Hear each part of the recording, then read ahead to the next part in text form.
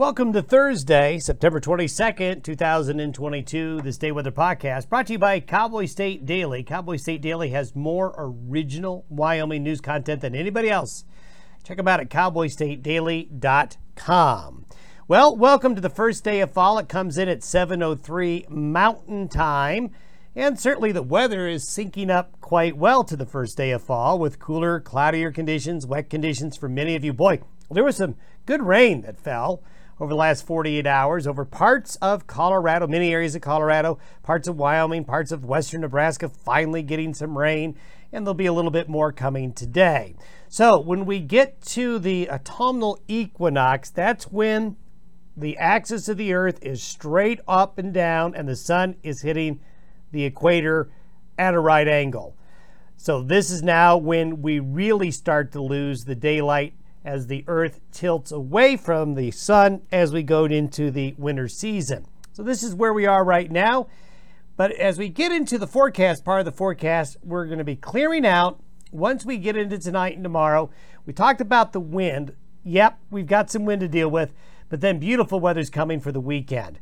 It's going to get windy late tonight and Friday, especially in parts of Wyoming, parts of Montana, northern Colorado, as the system moves on out. Then the weekend is just going to be really nice. Yeah, it could be a little breezy still, but not as strong as what we had on Friday. There's going to be a lot of sun and temperatures are going to be what I call the Goldilocks temperatures. Not too hot, not too warm, just right. And we're going to see high pressure for most of next week. So this is going to be a 5 to 6 day period of sunny blue skies, clear, cool nights, really, really nice weather conditions. Going to talk briefly about Fiona in Canada. Now, not often do you talk about hurricanes in Canada, although it happens more than you think, but Fiona is going to go extratropical, we call it, and be kind of a very strong storm for Nova Scotia. And it's going to be Hurricane Hermine that is going to be causing Gulf of Mexico headaches next week. We'll take a look at that. Also, we have new La Nina information to pass on to you.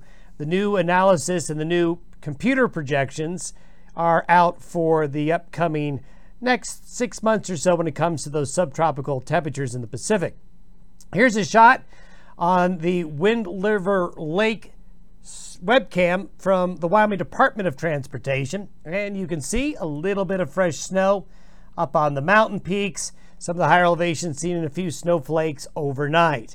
Now, as we get into the pattern, there's a lot going on, and this happens as you change seasons, whether it's winter to spring or as you go into fall and the summer transition from summer to fall, and you can see what's going on. We've got this low right here bringing the precipitation and the cooler weather. Here's Fiona.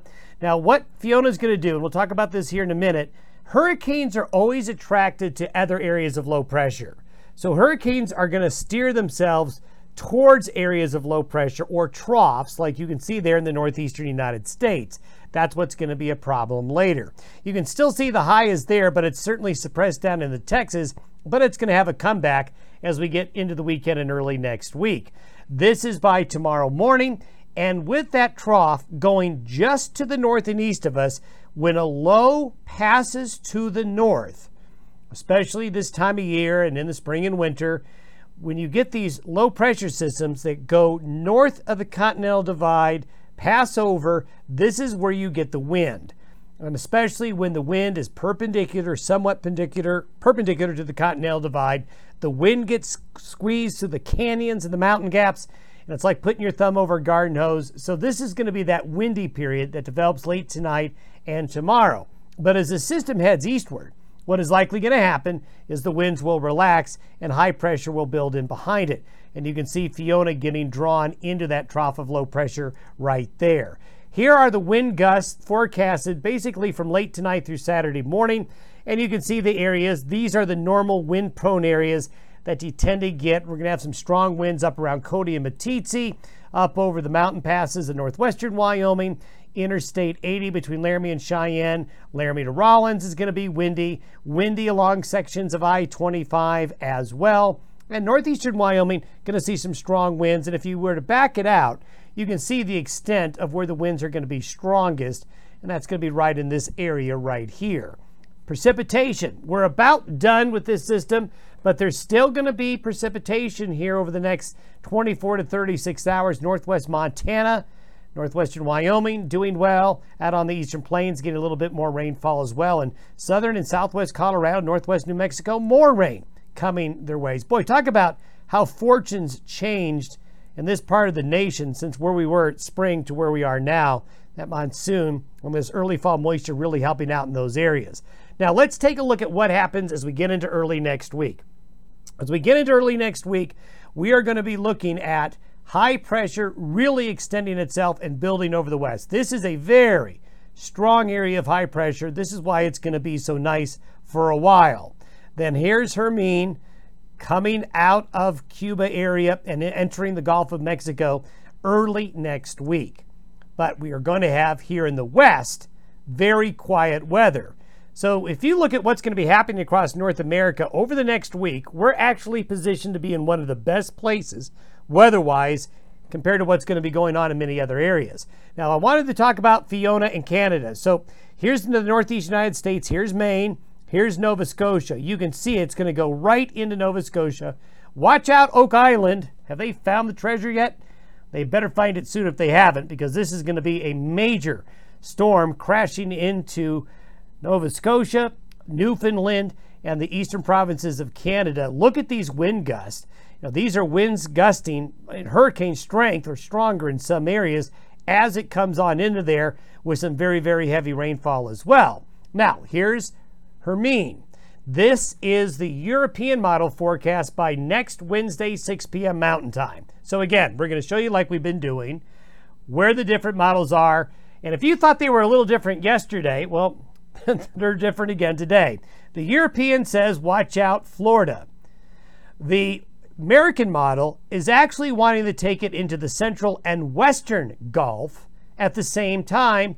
And here's the Canadian, which takes it across Florida and already by Wednesday has it near South Carolina and the coast of Georgia. So talk about three different solutions, and we're going to continue to see this wild variation trying to track down where Hermine's going to go. What it's going to do is it's going to either get drawn northward towards that low pressure that's up here, right here in the Great Lakes, and be able to either get caught up and wanting to go towards it, or this will go east, kind of bypassing, and Hermine won't have a chance to catch up and then goes west. That's really what's going to dictate where that hurricane is going to go.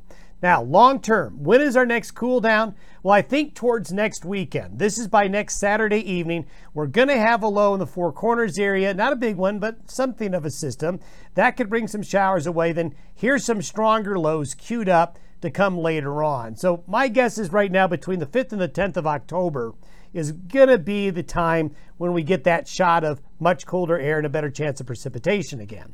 Now, quick La Nina update. Here are the sea surface temperature anomalies as of this past weekend.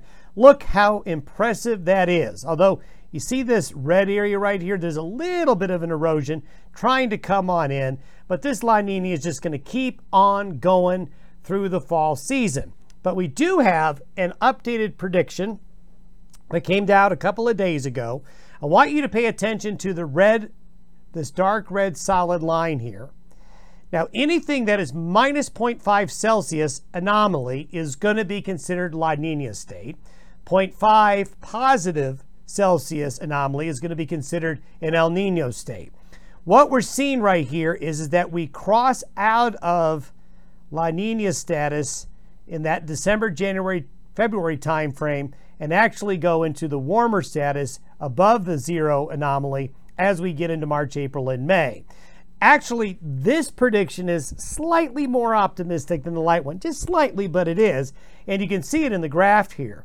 The blue represents the probabilities of La Nina continuing, and you can see how steep that graph gets, especially how much it drops as we get to the first of the year. Notice the El Nino probability, which is red, is increasing as well, but it's still a low probability, less than 30% as we get into spring. But notice the neutral status, the bars are going up here to where the chances of going to neutral status still is looking very good right at the beginning of the year, which is not a deviation from what we showed you last time, other than the fact that maybe this is slightly a little bit earlier happening, getting out of La Nina than the last projection. And this is what the official word is out of the folks tracking it, is that we'll go into neutral sometime between January and March of 2023. Let's hope it's earlier than later. Have yourself a great Thursday. See you tomorrow.